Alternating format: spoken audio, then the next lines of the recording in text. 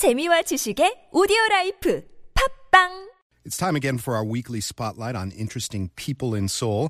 Sometimes we talk to people who reside here in Korea or have come back from abroad. And sometimes we just talk about people that are passing through. First, before we get to that, I want to ask you, what would you do if you found out you had a twin that you'd never known? Would you be excited? Would you dismiss the idea and disbelieve? Or perhaps you would film a documentary about meeting that person. Our guests today did just that. They are here in Korea to tell the story and to promote the documentary. One of the twins is Samantha Futerman, and the co-director of the documentary, Ryan Miyamoto, are right next to me. Welcome to Koreascape, guys. Thank you so much. It's great to have you here. I read somewhere that this is a story that could not have happened without the internet. Samantha, just summarize this amazing thing that happened to you. So one day I was getting ready for a film premiere in LA, and I got a message on Facebook that says, "Hi, my name is Anais. I'm French. I live in London. I saw you on YouTube, looked up your name, saw we have the same birthday. We were both adopted in South Korea. I grew up in Paris, France." I was thinking, don't freak out, but maybe we're twins. And when she sent you a message, you saw her profile on that site, right? Yeah. Her photograph. So what did that look like? I mean, I thought it was a picture of myself, actually. Really? Yeah, we looked exactly the same. And then I clicked in a little bit and started searching her because of, catfish and the Manti-Teo thing that was going on in the States. Right. Catfish is when somebody pretends to be somebody they're not, and they build this whole story and fish you in, basically. Yeah. And you thought maybe that might be happening here. She said, don't freak out, but did you freak out? I didn't freak out. I think I got, in an excited way, and like a really positive, like, oh my gosh, this is going to be crazy. Something crazy is about to happen, but good crazy. Good crazy. You were in LA. You were working as an actress, correct? Uh-huh. So you kind of had this media and film and TV mentality. So you had the presence of mind to pick up a camera and start documenting the process, right? Yeah. Ryan, how did you get into this process? So I came after the Kickstarter was launched. When they needed a DP, they called upon my friend Miyamoto, who they worked with in Hawaii. Okay. And asked him, we need a DP. Who can you recommend? They recommended me. We Skyped, and I flew out like the next week. Wow. So you, before you had even met Anais, you started a Kickstarter to generate crowdfunding for this thing. You really knew early on that you wanted to document this in a serious way. Yeah, for sure. I mean, I was documenting at first for my own personal use, so I could say, oh my gosh, I have to remember this insane moment in my life. And then it was about less than 2 weeks where I turned to my sister and said, do you want to actually share our story? And she kind of had the same idea. She said, yes, definitely. And we made the decision and kind of then figured out how to take the steps to actually fully document it. Mm-hmm. Did you feel sure in your heart before you got scientific evidence that this was your sister? I did. I really did believe that she was my twin. But, I didn't want to be let down and have all of my joy and excitement be taken away from me. So I kind of kept a little bit, a little tiny little chip on my shoulder just to say, like, well, maybe it's not true. A little bit of skepticism. Yeah. Healthy skepticism. At what point, how much talking did you do with your sister before you decided, okay, we got to meet up personally? Oh my gosh, we talked every day. I think the only time we weren't talking was when we were sleeping. Yeah? Yeah. Skyping, talking. But when we Skype, it's hard because we'll stay on there for 2-3 hours at a time. So, what kind of stuff do you talk about with this person who has lived a completely separate and different life? Anything. We'll talk about the day. We'll talk about TV shows. We were talking about, I guess, the insanity of the situation and what our friends and family were thinking a lot of the time. But to be honest, sometimes we were just sitting there hanging out almost, not even saying anything. Yeah. There were hours and hours of footage of them doing that. Of nothing. So you just rolled on the Skype conversations for a long time. Yeah. You rolled camera on the Skype conversation. Oh, she recorded it off her computer. On my computer, yeah. Yeah. There's a lot of nothing. Now, what approach did you take? Ryan, you kind of came in as the external voice here, somebody who's not as deeply connected personally to the issue. What kind of approach did you use with this documentary? You didn't build up to sort of like a surprise ending that they're twins. You kind of reveal that early on. What kind of storytelling method did you bring?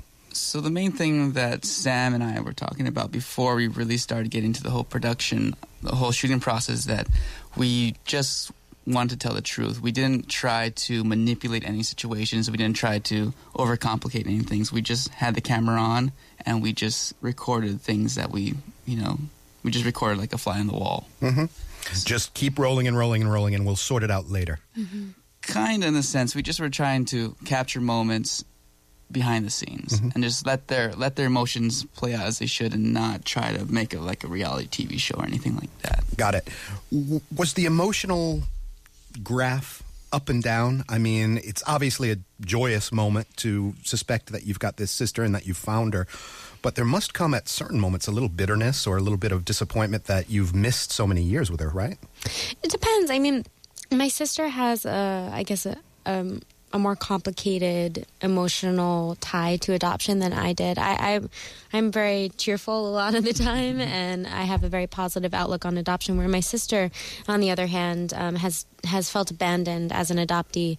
And over the course of time and through our relationship and through her coming to Korea, she's been able to, I guess, heal those wounds a bit. And so we follow a lot of her journey throughout the process. But when we were doing it, it was hard to say because we didn't know what was going to happen yet. Uh-huh. So yeah, we were trying to express her journey, especially with the adoption process. What was it like when you conveyed this to your adoptive family? That we were that you found twins. a sister, a biological sister out there, and that you were interested in going out and finding her. Oh my gosh, they were so excited. They were excited. Yeah, really excited. My dad was so happy. My dad was so happy. He was like, once he saw the baby picture, he said, "Nope, you're twins. That's it. I'm so happy. I have another daughter." And my brother, Andrew, he was like, "Okay, just let's do the DNA test." He didn't want my dad to get hurt. He just said, "Calm down, Dad. We don't know if it's true. We don't know if it's true." Yeah. So, have you met each other's adoptive families? Yes. They all came for Thanksgiving. It was so fun. Both families were together for Thanksgiving. Yeah. And even one of her cousin and his husband and everything from Chicago, they even came in. And they're French, and they came into New York, and her parents came into New York, her boyfriend, everything. Were you there, Ryan, at I was Thanksgiving? there. My family went also. No kidding. We had to rent tables. Yeah, it sounds like a huge gathering. It's starting to get... What's the conversation like around that Thanksgiving table? Oh my gosh. Everything. A lot of football, of course. Yeah. They're talking about football a lot of the time. Okay. That always breaks the ice, doesn't it? Yeah, we played a big football game actually before, so Ryan was in it, and he's only a water sport guy. He's from Hawaii, so he had to play land sports. I'm not good at any of those. Yeah. And our French, Anais' French boyfriend, he was playing football too, so it was really good. It was really fun. What's Anais like? She's like me, I guess. Personality-wise, are you similar? Yeah, similar, but we do have our differences. She grew up in France, so the way people deal with things is quite different, I think. She's really loving, and she's a lot more well-mannered than I am, I would say. Yeah. She's very French. She's been taught to be very, very polite and well-mannered, especially at the table, where I'm more boisterous and talk about farting and stuff like that, Okay. We'll stay off that topic here. But Ryan, how much did Anais cooperate in this production? She actually cooperated a lot. There was times that we had to turn off the camera just because it was hard for her. It was hard for her, especially in Korea, to figure out when it was friend time and when it was filming time, because Sam, myself, and Kano are all friends, so we would be working, then have fun, then work. So she didn't know where the line was, I guess. Mm-hmm. So that was probably the hardest part. But other than that, she was fully on board. There must be times when you feel like you're sort of slipping down the rabbit hole into reality TV mode. Did the fact that the cameras were rolling pretty much all the time ever affect you? Like, we've got a moment here. I'm gonna goose it up a little bit. No. I don't think it was that. We were really comfortable, and of course we're all friends too, and Ryan's an incredible cinematographer, so he would almost disappear, really like a fly on the wall, like disappear into the distance. I think for my sister, she was so frustrated because she couldn't express how she felt right away. She needed like a few hours to process what was even happening. Mm-hmm. And Ryan would be like, "How do you feel right now?" And she's like, I don't know. Mm-hmm. And I said to her, "Well, that's okay, because that's how you feel. You don't know how you feel." And she was like, "Oh yeah, okay, I don't know what I was thinking." So it was it wasn't necessarily that we were trying to make anything happen. That was the hard part. It was actually it was a personal, how do I process even what's going on? The moment when you first were in the same room together, was that at the airport or where was that? It was at an Airbnb we had rented in London. Okay. Yeah, and so she came over after school, and she came right over to the apartment. That first 10 seconds, what was that like? So awkward. You didn't say anything? Awkward. No, we were standing there giggling, and she went like this. Poke. Just a little poke on the shoulder. Yeah, and I had a laughing fit. I don't know what was going on in my brain. I was feeling every emotion that I could ever possibly feel in my entire life at once. Oh, my God. Yeah. Have you followed similar paths in life? You, back in L.A., are an actress, right? Mm-hmm. And what does Anais do?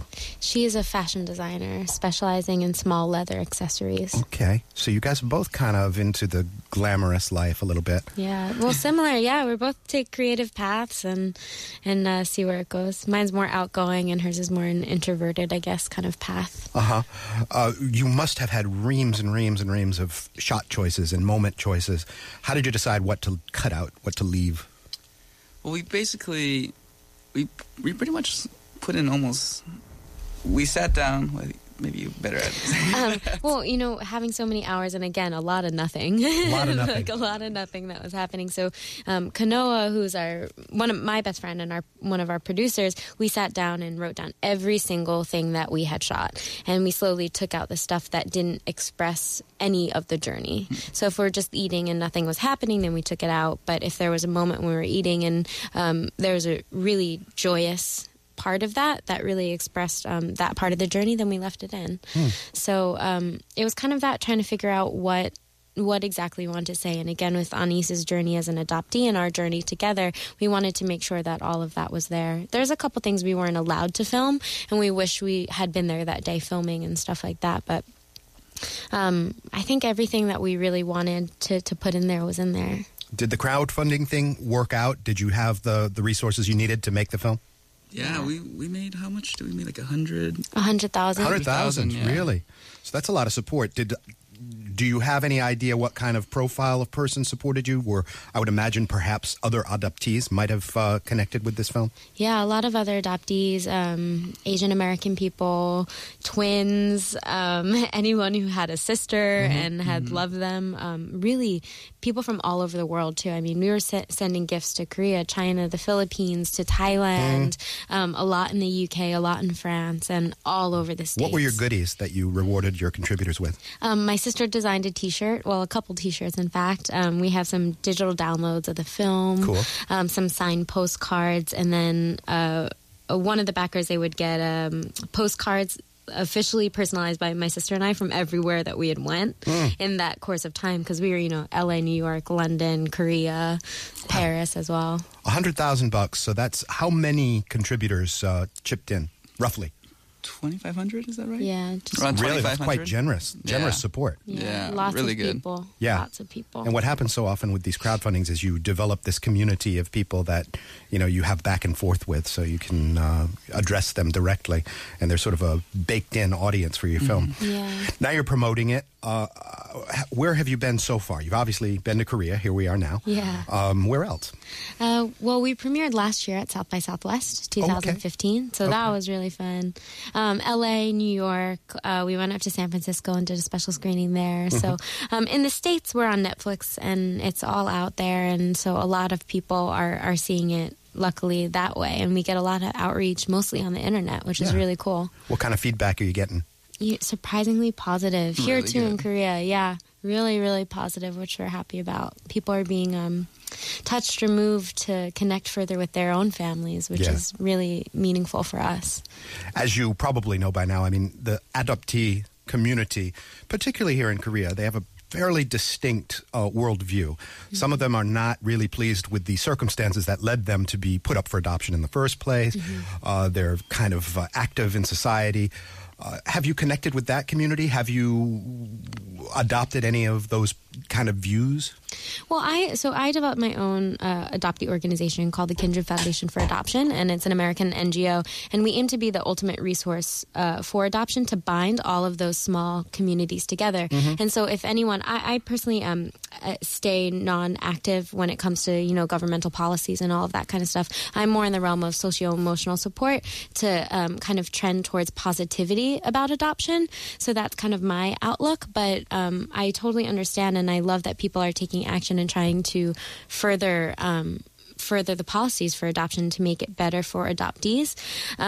But it's easy to forget that Korea, we're so lucky because there is a post-adoption structure, and not every country has that. And that's what I've been learning a lot, that we are so lucky to even have records. Most other places in the world, China, South America, even domestically in the U.S., the chances for them to find any biological information is slim to none. Yeah. So we're quite lucky in Korea to actually have anything at all.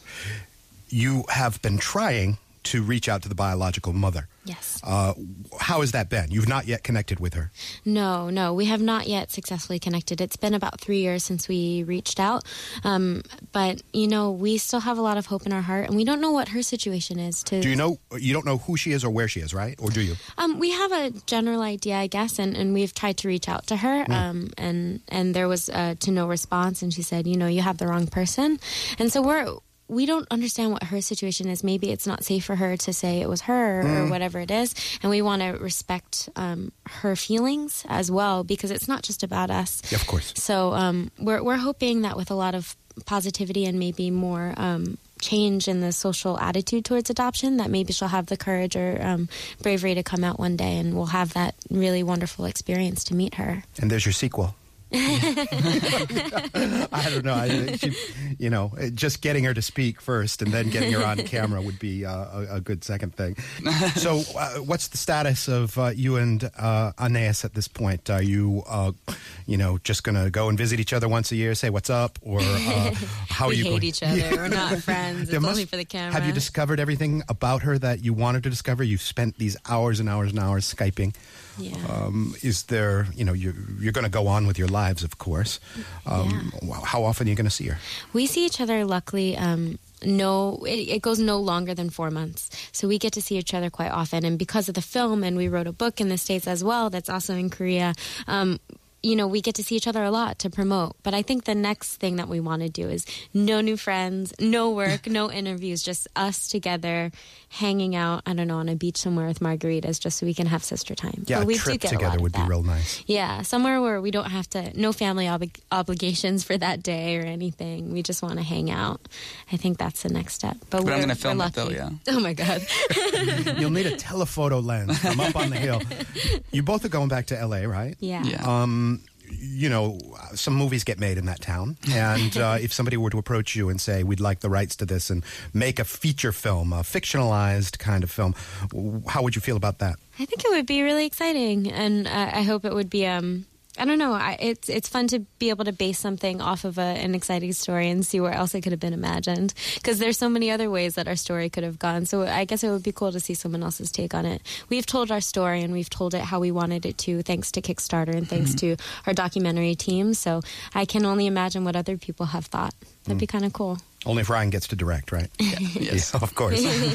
All right, Samantha Futerman is one half of a newly discovered pair of twins she discovered over Facebook. Anais, her sister, lives in France. Ryan Miyamoto is co-director of the documentary Twinsters, which is available pretty much everywhere and on Netflix.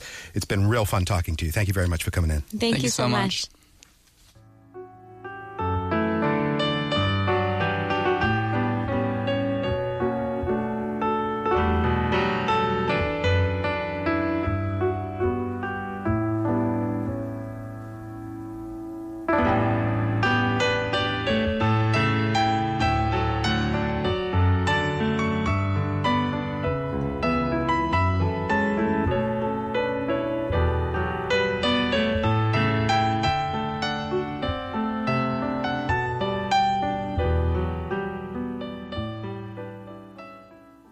I really cannot wait to see that Twinsters documentary. That is going to be so cool.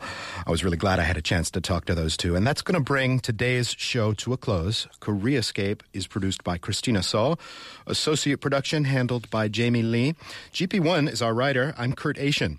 If you enjoyed the show, please do consider following us on Facebook or Twitter. If you are not already, we'll keep you up to date with the handle Koreascape, one word, on both of those platforms. And a couple of little programming notes before we go for the day. TBS EFM's new season begins this Monday. And exactly 1 week from today, we'll be taking the wraps off of Talking Tourism, our new Friday feature, all about real insider travel and exploration in 2016. If you are a weekend listener, you'll be familiar with our monthly special, which airs on the last Saturday of every month and will continue to do so. If you'd like to participate, you absolutely can. Here's how. Simply email us at koreascape@gmail.com. Give us your name and your contact info, and we will be in touch with you. Another exciting new addition to TBS's lineup in this upcoming season will be the quiz show, The Cube. It's set to air Sundays at noon and will feature listeners just like yourself. Anyone can participate in that program as well. Just email tbscube, that's QUBE, at gmail.com, tbsqube at gmail.com, with your name and your contact info. Koreascape is back tomorrow at 9 a.m. You can tune in for our second installment of our series Made in Korea. We'll have an Australian take on Korean food and its global popularity. That's our 3-part March Planet Korea series, Made in Korea. We will see you then.